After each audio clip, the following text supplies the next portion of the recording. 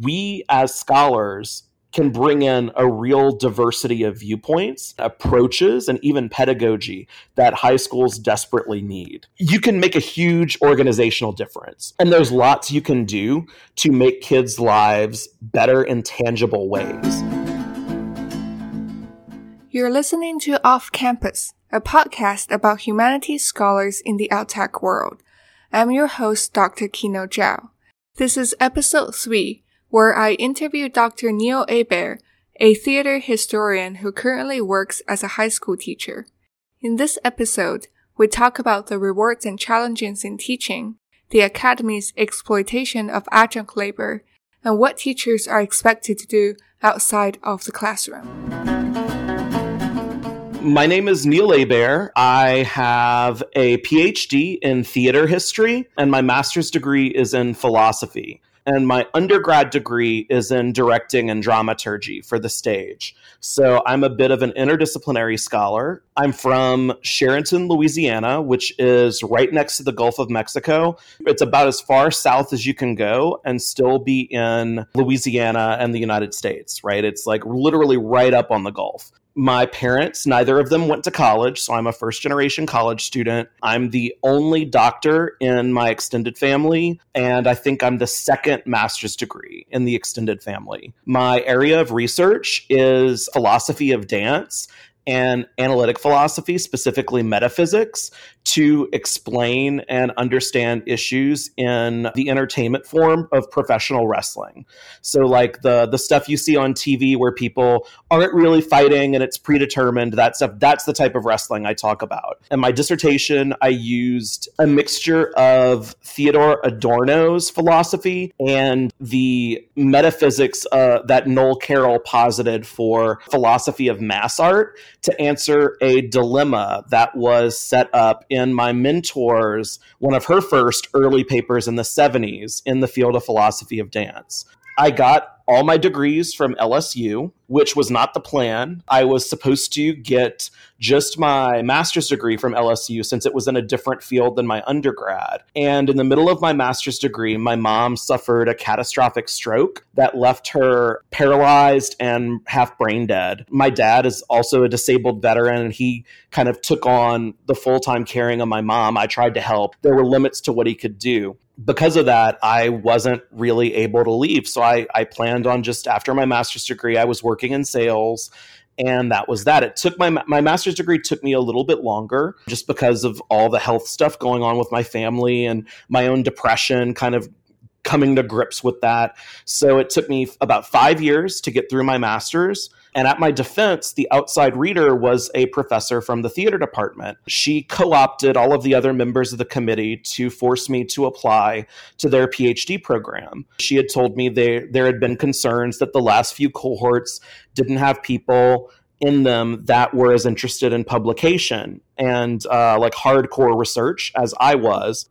And yeah, so that's kind of been it. I'm one of the, I guess, rare people who's been offered a tenure track job and turned it down. I was offered a job right before COVID, and just the university refused to negotiate. It was a university in the Middle East, and I was very into going. One of the things that I'm proudest of about my high school career is how much the Muslim community students that I taught sort of embraced me after the death of my mom and took care of me. And I had such just good relationships with those families that they suggested I look into universities in the Middle East.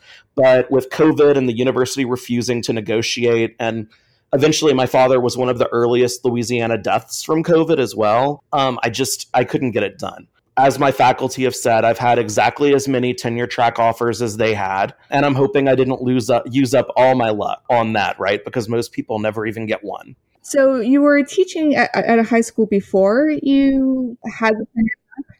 Yeah. So what happened was I figured out in the middle of my PhD that the reason I wasn't being productive after my assistantship ran out was that I found the lack of certainty around my income and my class assignments as an adjunct untenable. Like, I couldn't focus on my research because I was always focusing on, well, where am I going to get my rent money in 3 months? How am I going to be able to afford to eat? How am I going to be able to afford to do this? Maybe it's just because I come from a poor family, right? Like, my family was not rich. Money was something I was very concerned with because I wanted to do this, and I wanted to do this well. Several of my former theater students that I had taught from their first semester to their senior year had gotten hired as theater instructors in the nearby high school system.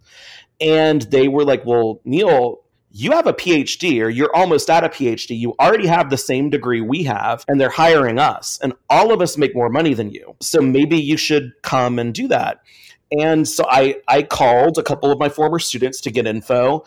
Another former student who I had taught in my first ever philosophy class at LSU put up a message on Facebook that said, we desperately need another English teacher. Are you interested? And she just kind of set it up for everyone. And I posted, and I said, well, I'm getting my PhD in theater history. I have a bachelor's degree in theater, and I've taught composition at the university level. I'm not certified, though. Is that something y'all can work with? And the head of their gifted program wrote, we can work with that. Come in. And that's how I got started teaching in the public school system. And once I was teaching in the public school system, I all of a sudden had health insurance. I knew where my income was coming from at all times. I was able to focus in a way that I hadn't. I finished my PhD at the end of my first year of teaching, which was a couple months after my mom had passed away. I tried to finish in enough time that both my parents could see it, but she went on hospice and she passed away before I could graduate. So that was kind of a sad motivator, but that kind of motivated me to finish right at the end of the summer. After COVID hit, my school had been very supportive, but I ran a special theater program in the city, and they turned my theater into a weight room. And they said, well, you should be able to run a theater program without a theater. It turns out you can't, in fact, run an elite audition-based theater program if you do not have a place to put on plays, which I explained over and over and over again. And I tried it for a year. I was just absolutely miserable, even though I loved my students. And I moved into a charter school where I'm now an English teacher. And I went from teaching English 1 this past year and English 4 to next year I'll be teaching AP English Lit as well as English 4. And hopefully the market will have recovered a little bit in that time. I was up for a couple positions this year, but budget cuts hit that university. They wanted to offer me, I was told, I never saw a contract, right? So all of us, take this with the appropriate grain of salt. But I was told by the department that they intended to offer me a tenure track position, especially with the department chair being one of a 2-person department retiring. And she had instructed me, she said, I want you to use my retirement as a negotiating leverage to get more money, because they found out what I was making at a charter school, and it was significantly more than a theater professor would make at a local underfunded HBCU. But yeah, just COVID's kind of wrecking budgets. It's wrecking everything. So, my eventual goal is still to teach college. But in the meantime, I'm doing my best to enjoy teaching at the high school level. It's very different. I'm sure we're going to talk about all the ways it's very different later in this podcast. It's also not as fun as teaching college, especially if you're someone that does a lot of, like, all of the philosophy people I know, for the most part, we all kind of have the same complaint, those of us in high school, is that it's very difficult to get kids engaged in the sorts of higher order thinking that we find sustaining and fun and all of that. So, it's a different thing. I've learned so much about teaching, though, just from working in secondary education. Since we're on the topic of teaching, I assume you taught as a master's student in addition to as a grad student, if only as a teaching assistant. Have you always enjoyed teaching? Is there a particular kind of teaching that you enjoy more? So I got bit by the teaching bug very early, and in my master's degree, I did have fun being a teacher's assistant. That being said, it wasn't until my PhD, when I was the instructor of record, I got to learn how much I love teaching, because No one would tell me what to do. They would tell me I had to have an exam at the end and I would have to use a certain book, and that's it. I remembered when I was an undergrad that the most valuable things I was taught by my friends who were getting their PhDs was like when they told me the truth about things. So I vowed when I was getting my PhD, I would only tell undergrads the truth if they asked. And that made me about as popular as you'd imagine in a theater program, but it was a promise I tried to stick to since it was so influential in my academic career. So I love teaching, different kinds of teaching I love. My absolute favorite class to teach is a toss-up between philosophy of art, which I teach as a mixture of primary sources in philosophy and primary sources in art. We'll read a philosopher, then we'll read a couple plays or short stories or a comic book or something and try to use the secondary sources to explain how the art works. As someone who is active in both the humanities electives and when I taught for philosophy as an instructor of record during my PhD, and when I taught as an arts elective person when I was getting my theater degree. So it was pretty easy to combine those. So I absolutely love teaching philosophy of art. And I love teaching contemporary drama lit, which my area of research in theater outside of pro wrestling is contemporary plays. So I made it in the first time I taught a drama lit class. I reached out to professional playwrights that I'd heard of that were getting nominated for Pulitzers and stuff like that, particularly playwrights of color, and contacted them and said, hey, can I teach one of your plays? Like, I can't buy your plays, obviously, but I'm teaching this course. I want to focus on contemporary playwrights, and I want to include more diverse voices. Are you in? And virtually everyone I talked to was like, I'm in. And they'd copy their agents on the email, be like, I'm sending them a script. Let's work out how to do this legally so that my script doesn't get, stolen. So those are like my favorite things to teach. And my favorite style of teaching, I thrive on teaching primary sources, especially short chunks of primary sources.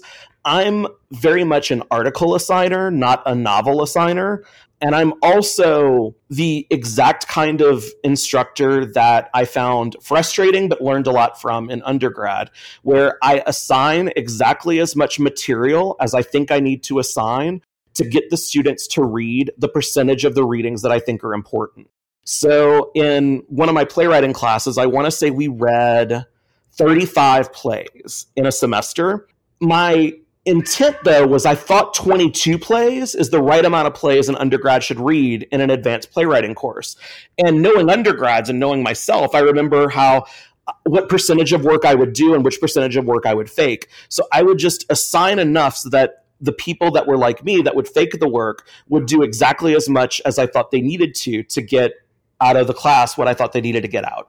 That's a smart strategy. I've had profs do that. And like you said, it is frustrating, but I got to learn a lot despite not wanting to learn, if that makes sense. Like I wasn't prepared to learn, but somehow by the end of it, I know a lot more than I thought I would. Right. We sort of mentioned this a little bit already about the difference between teaching undergrads and high schoolers, especially for philosophy classes. That would be difficult. Before we go into detail, can you just give me a little bit background about high school teaching? I know a lot of people kind of think of that as something that they can do if they enjoy teaching, but I understand that there are certificates. Yeah. But also there are schools that don't ask for them. Can you just give me a little bit more information about that?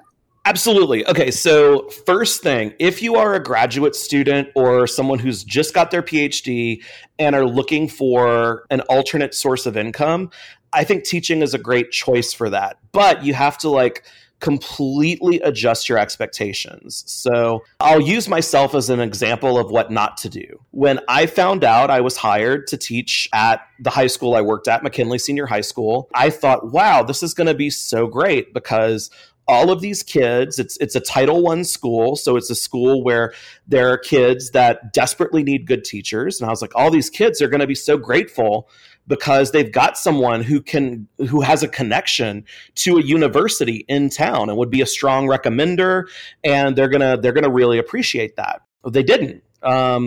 They in fact don't want to go to school because it's not fun, and they have to be bused there to go there. And so it turns out all the things that I thought about school, like I loved school, I was a nerd, blah, blah, blah, blah, blah. Most kids don't feel that way. And my only experience with public school was I went to a gifted boarding school for high school. So I had no idea what I was going into. You talked about licensures and stuff like that. So here's the deal. If you want to teach public school at a federally or locally funded or a district funded public school, you do have to have a certification of some sort. And different states are going to vary how you get that certification.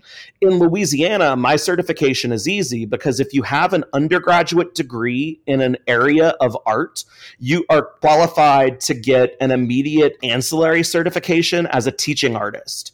So I was able to get certified immediately in that. And because of that, it's legal in my state, and I believe in most states, for certified teachers to teach one area outside of their certification. So I was hired to be a theater teacher that had mostly English classes my first year. And that's how they got around that. That being said, other fields have different requirements, right? So if you want to be an English teacher, you want to do something like that, you would need to find a certification pathway, which in my city and most cities, I believe, they have certification pathways where they basically teach you to be a teacher and you have to pay some sort of fee. I think it's around I want to say the one here is around $3 or $4 grand. And they place you at a school and you are a student teacher under their supervision while you teach that first year. So you'd be getting a teacher's salary and some percentage of that would be going to the certification group that's training you. If all that sounds like it's way too much work, though, you don't have to be certified to teach in a private school or in a charter school, depending on the rules governing charter schools. Generally speaking, I've switched to a charter school. I get paid substantially more money. I got, I want to say, around an $8,000 to $10,000 pay raise, leaving public school just to go to a charter organization. But there are different rules that govern charters, and there are fewer protections for individuals. So I no longer have a union that I go to and things like that would have my back. So yeah, I think it's pretty great if you are done with coursework and you are able to finish your dissertation in your spare time, right? I think it would be really dumb, personally, to starve and try to make do on one class you're adjuncting, right? I tried to do that and I was just stressed out all the time and I had to take out more loans and it was just a bad deal. Instead, being able to have health insurance, have an actual salary and be able to budget and do things like that, I was in a much better place to produce quality writing and quality research that I simply wasn't when I was stressing out about what comes next. Because, like I said, I just found it very hard to focus on what I needed to write about when the specter of not being able to pay my rent in 3 months was there. Once I finally started teaching outside the academy, I made a promise that I would never adjunct again unless I thought it would be interesting to teach the class, because it's very important to me to have a salary, health insurance. And it's also very important not to alienate the people who value you sufficiently to give you those things. Once that kind of light bulb went off, I had a very different relationship to teaching in the academy than I did before. And that's sort of become my clarion call in my alt-act career is always focus on the fact that there are people that value you enough to make sure you are being paid a living wage, that if you get sick, you won't die. What you said about adjuncting is super important. A lot of students go into adjuncting not because they've really thought it through and decided what they want. It's because it's easy to get, it's there, it's something they've done before, it's something they know how to apply. And then some of the adjuncting, if you just look at the salary, isn't that bad. And so you think, maybe I can do it. It's better than my TA-ship. But a lot of the surrounding things takes a toll pretty quickly, like the lack of health insurance, the lack of security. I mean, I'm fine now, but will I be fine 3 months from now? Well, I won't know until 2 months from now. They do not care, right? That's the other thing. If you're listening to this podcast and you want some really harsh truth, you are valued as an adjunct insofar as you are providing student contact hours. You are not valued in any other way. Now, there might be people who think you're doing really well, this, that, and the other, but no single tenured faculty member ever did a damn thing that made my life easier as an adjunct in any material way. I remember a faculty member in the philosophy department was very fond of saying, well, we really need to think about all the contingent faculty and we need to do this. And I'm going to teach in. I'm going to do a teach in and I'm going to teach this. And I told him on Facebook, I said, well, I need a class next semester. Or if I get sick, I'll die. How will your teach-in affect that? And he's like, well, I don't really know. And I'm like, because it won't. Like if you want to do something to make your adjuncts in the department's lives better, the answer isn't a teach-in. Right? The answer isn't something that feels self-aggrandizing and makes you feel better about exploiting the labor of these people. It's you should do stuff to make the exploitation less awful. And yeah, like you said about it being familiar, that's the clarion call. There's a philosopher who I'm friends with online, Justin Calouette. I am not sure how to say his name. Calouette, he's part of the Daily News Gang.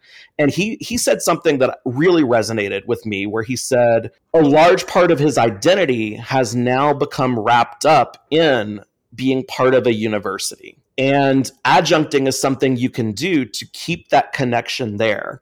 And I did that for a while, but I don't know. I think that's something that department chairs use to get courses taught, right? They use this sort of longing for departmental affiliation to get people to take working conditions that if you told like a carpenter or a plumber about the working conditions of adjuncts, they would be like, why would anyone do that? That's why I think your teaching story is helpful for a lot of people to hear, because like you said, identity wrapped up within the connection with a university, but also some people just really enjoy teaching and they can't see themselves not as a teacher. I respect that. And then they might feel trapped since they're PhD level. I guess the only way I can teach is at a university. And without much research, people might think that if adjuncts are paid poorly, so will be all other kinds of teachers. Yeah. On top of that, I'd also like to say, to get salary expectations for teaching in line, it is better than adjuncting. It will likely be better than being an instructor as well, because I've had instructor offers and I've had to turn them down just because it's too much of a pay cut. But if you're going to teach high school, typically you'll be making about what an assistant professor in the humanities or arts would be making. And that's in part just because of sexism and attitudes toward teaching salaries in secondary education. Since teaching was considered women's work for so long, you're making about 70% of what someone with a master's degree or a PhD should be making. But if you're used to trying to pull ends together on a graduate teaching stipend, it's a pretty big bump. I will say for my schools, LSU's theater program offered $11,000 a year as their assistantship. The philosophy department threw in an extra $3,000 if I agreed to take one class from them a semester. So going from making $14,000 a year to making around $50,000 to $60,000 a year, huge lifestyle change. Can you tell me a little bit about the kind of work you do outside of the teaching hours? I imagine with undergraduate, like professorship or even instructor, sometimes you have to do a little bit of advising and it's going to be like thesis writing advising. With high schools, what kind of additional tasks?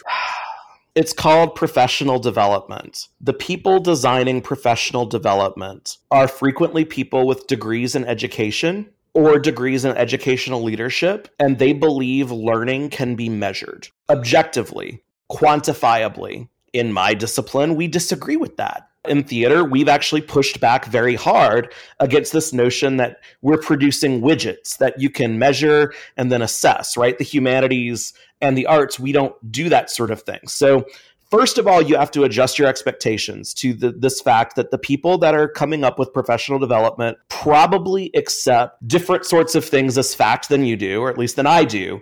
And then on top of that, it's just kind of, I don't know. Everyone will tell you professional development is usually soul destroying in some way.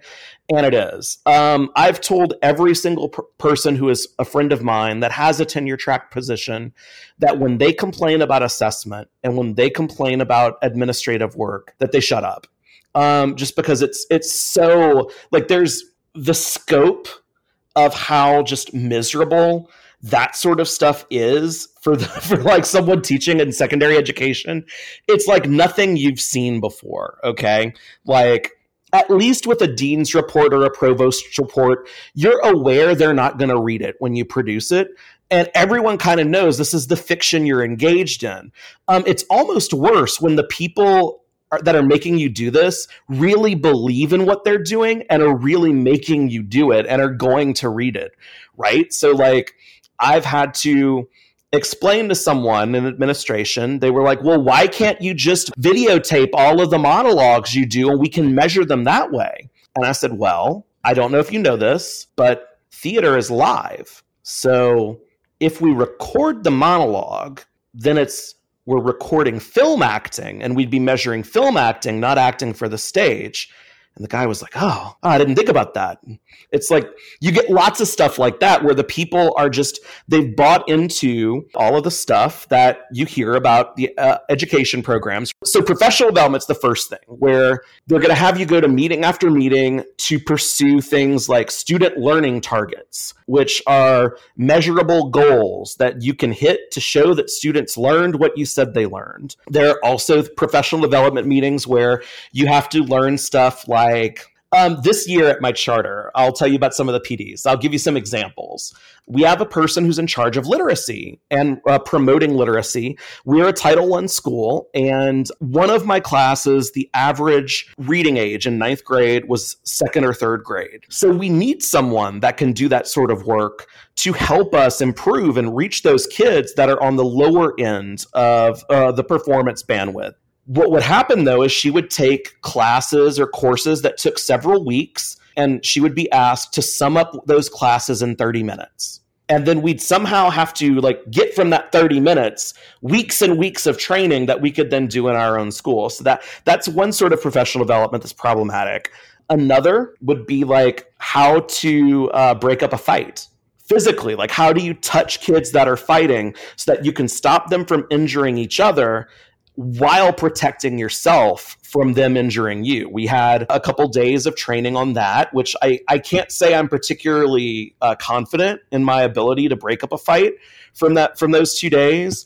When a fight did break out in my classroom at 7:35 a.m., when 3 kids jumped another kid, I did not try to break them up. I just said, Dean, until a dean came in and broke it up, right? So there's any sort of area of knowledge you could find yourself having a professional development meeting in. And there are hours of this required each year by every school. So at my charter school, we have weekly professional development that we have to attend that will account for the mandated hours. At public school, we had specific all-day training sessions for this. So there's that. The assessment is a different level of crazy as well. So you have to know enough to teach your subject matter while also preparing students for a test in that subject matter. If you're in a core area, their progress in your class will be judged solely based on how they do on these high stakes standardized tests. Speaking of data, that's another thing you're going to have to care about if you teach high school. Data matters. My charter says in order to grow the data, you have to know the data. They are all about finding facts and calling them data. And they want you to know they want to know how many times you send a kid out of class. How many times is a kid suspended? How many times does a kid turn in their work? Do you have a tracker for that? Do you have this so that we're constantly aware of what the kids are doing? So there's a different level of supervision of these students than you'd get. Also, you have to know their parents. So if you are not the kind of person that can have a good conversation with people from outside your field, right? You will have difficult talking to parents because parents don't care about your research or what you wrote your dissertation on. They want to know, why is their child failing your class? Why is their child getting sent out of class so much, or this, that, and the other? So there's a lot more customer service in high school and elementary school teaching than I found at the collegiate level. Also, you have to deal with stuff like fights. if you're at a school, I mean, I don't know of a single high school that never had any fights, right? Like, unfortunately, that's in America, that is how things happen in schools. So, you have to kind of come to grips with the fact that, okay, how am I going to respond if a fight breaks out in front of me? What am I legally required to do? What am I ethically required to do? And what am I actually likely to do? Right?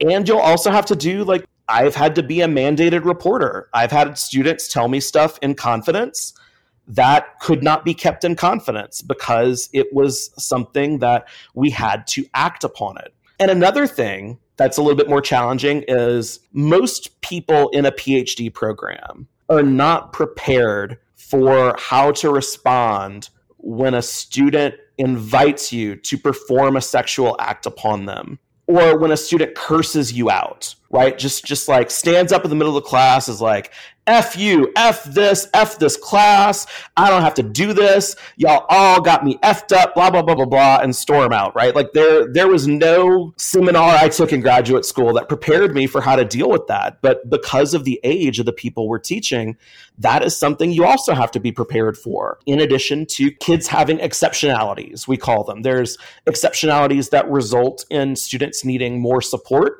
and there are exceptionalities that result in students being pushed harder and put into more advanced courses. In Louisiana, at least, we don't distinguish between exceptionalities in that way, but you are expected to individuate your instruction in a class of 30 so that every student can get the material in the way that they understand. So the amount of pressures that are put on us as teachers are wild. It's definitely not a job where you have summers off and Christmas off and it's really great, right? Like, people think teachers only have to work X number of days. Well, high school teachers do a year's worth of work over 9 months. That is how it works.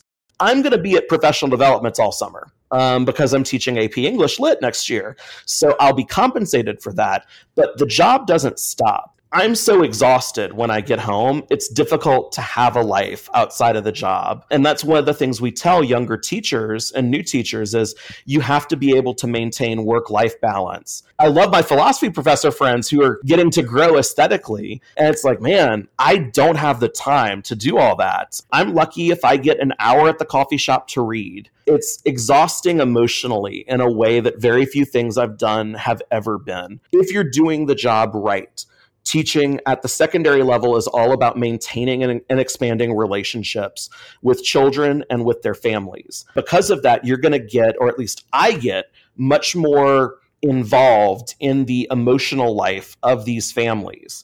I've had people call me at 10 o'clock at night asking a question about their kid because to them, that question might be life or death for their kid.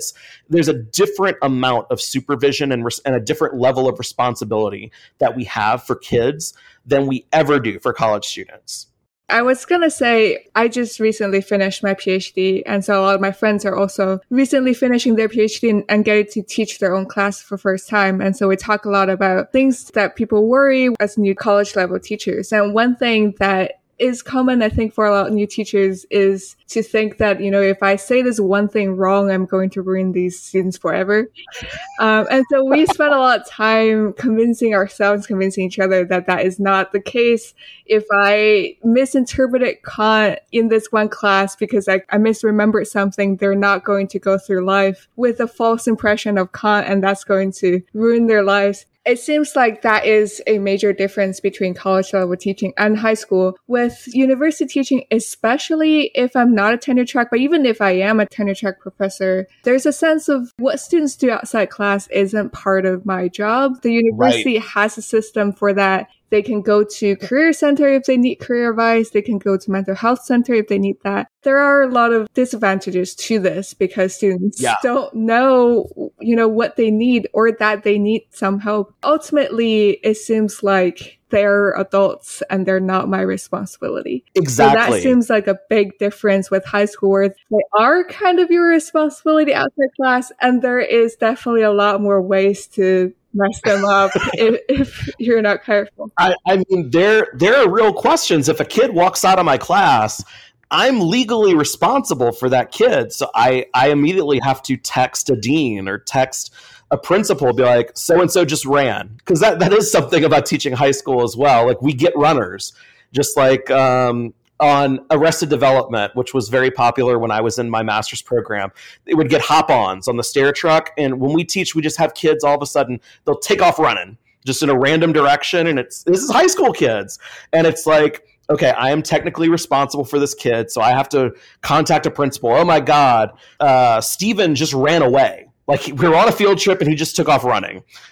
So, we need to get whoever's involved that needs to be involved to do this. Also, like there's other stuff we have to do too. So like this past year, one of my students who's very smart, but her home life is very challenging. She has some responsibilities around the house in terms of like cleaning and cooking and stuff because she has an ill parent, but she's blind. Like she's not blind, right? She needs glasses. Like I need glasses. I say without my glasses, I'm blind.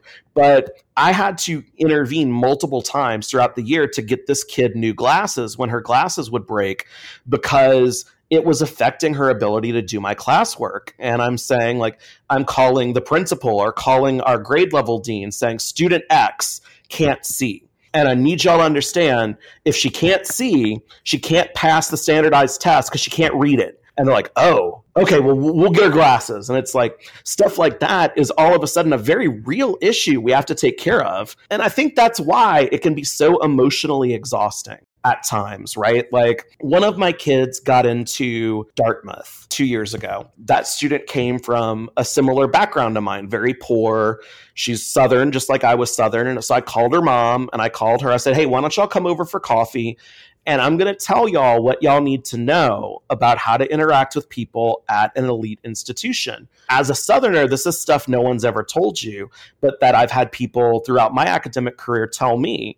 And I told them, I said, look, if you go up north, I know it's very normal to talk about religious convictions in the South, but in my experience, there are lots of people up north, if they hear you talking about Jesus, they're going to assume you're poor and dumb. There are lots of things that we, as like kids who grew up in poverty, do that are going to make you stand out. And I'm just going to tell you what they are so that you can minimize that and sort of make this jump that you need to get into this space that's so unfamiliar to you.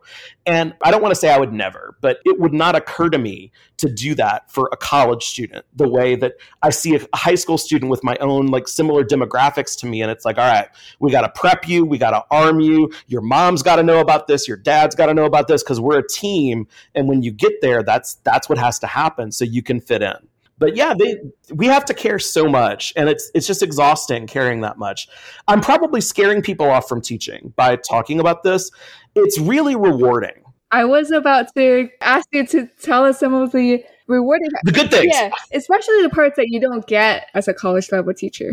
As an English teacher, I have assigned kids books that are the first books they've ever liked to read.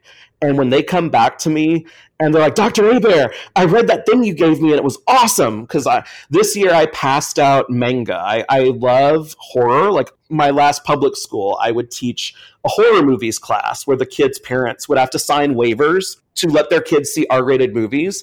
And I taught it like a philosophy class at LSU. All the kids in there were very academically gifted. But like I had all these ninth graders and I had a bunch of kids that were reading below grade level, but everyone could understand pictures. So I taught them how to read manga and I'd give them like Junji Ito's Uzumaki or Gyo or something like that with like these horrible fish with spider legs. I was like, okay, go read this. And they'd come back, Dr. Avery, that was awesome. What else do you have? So like that's really cool when you can share like the love you have for something with them. Also, when their light bulb moments go off, that's really awesome. Like when a kid realized, like, oh, wait, this method of formula writing you've been doing, that produces the body paragraph of pretty much every essay we could ever be asked to write. I was like, yeah, like. That's why I'm teaching you this. Right? Like the skills you're learning here do have like wide ranging things. Also, you're going to meet kids and you're just going to like fall in love with them, right? You're going to want them to be your kid. Like you're going to wish you could adopt them.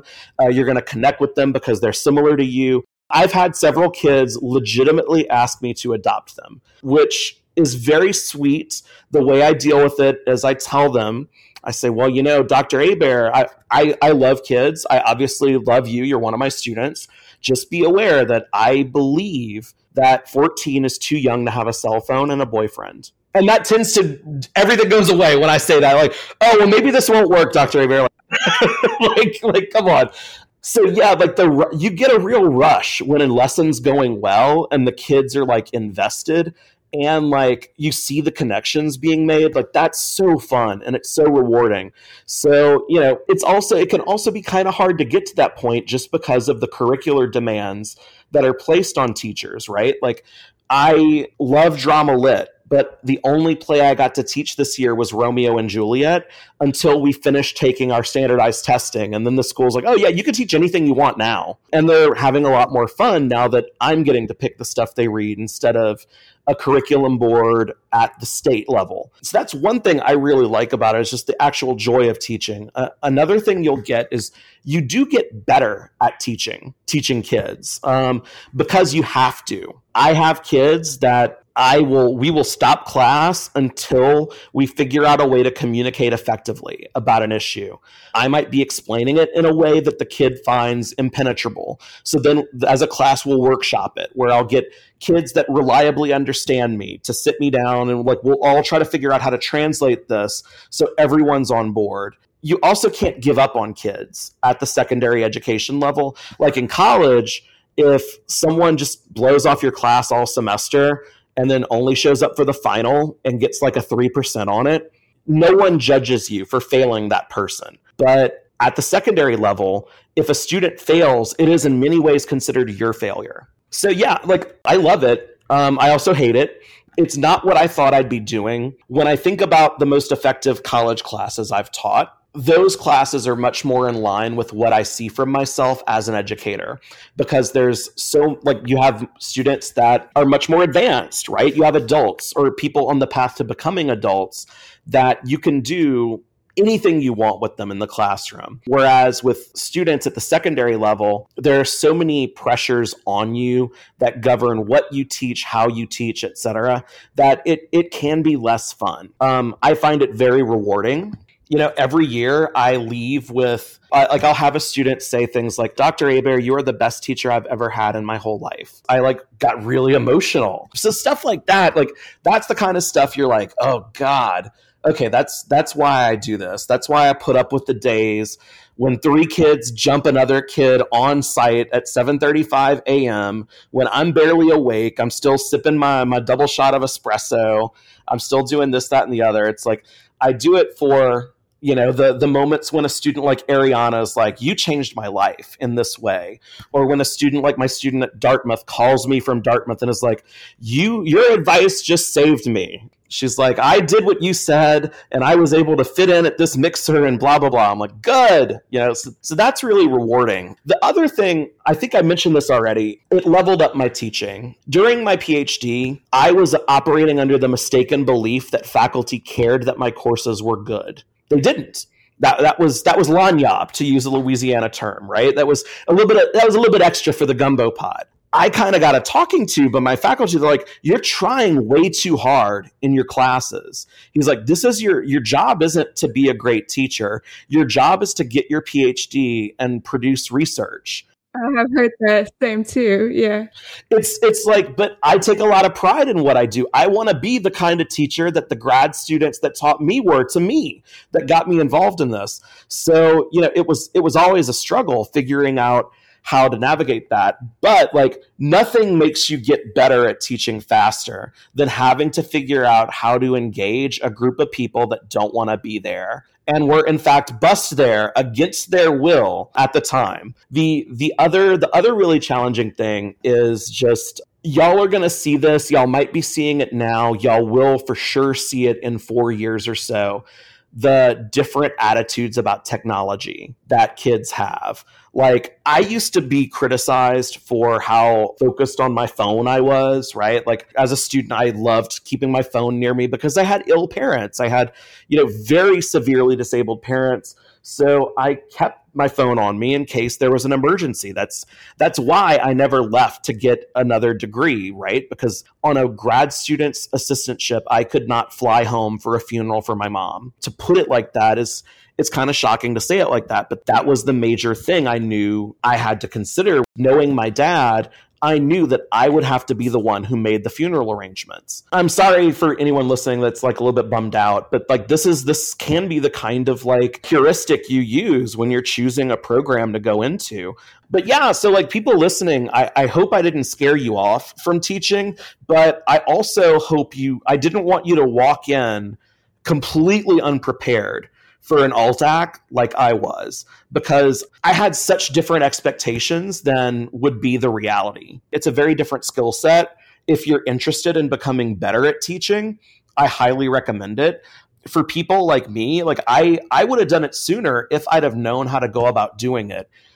So a couple things you can do to get an alt-ac teaching that you probably don't know about. You can call a principal of a school and introduce yourself. You can email the principal of a school and say, hey, my name is so-and-so. I just received my PhD in this field or my master's in this field. I just wanted to see if y'all had any need for what you say is dual enrollment instructors, because dual enrollment is someone who teaches college level classes on a high school campus. In most districts, there is funding available for those kinds of positions. And I know several grad students at my university would get paid a percentage of a full-time salary just to teach like 2 sections of Intro to Spanish or Spanish 1 and Spanish 2 at the college level. And they would get something like, I don't know, if the full-time faculty position would be $50K, they would get probably about $25K just to teach those 2 classes.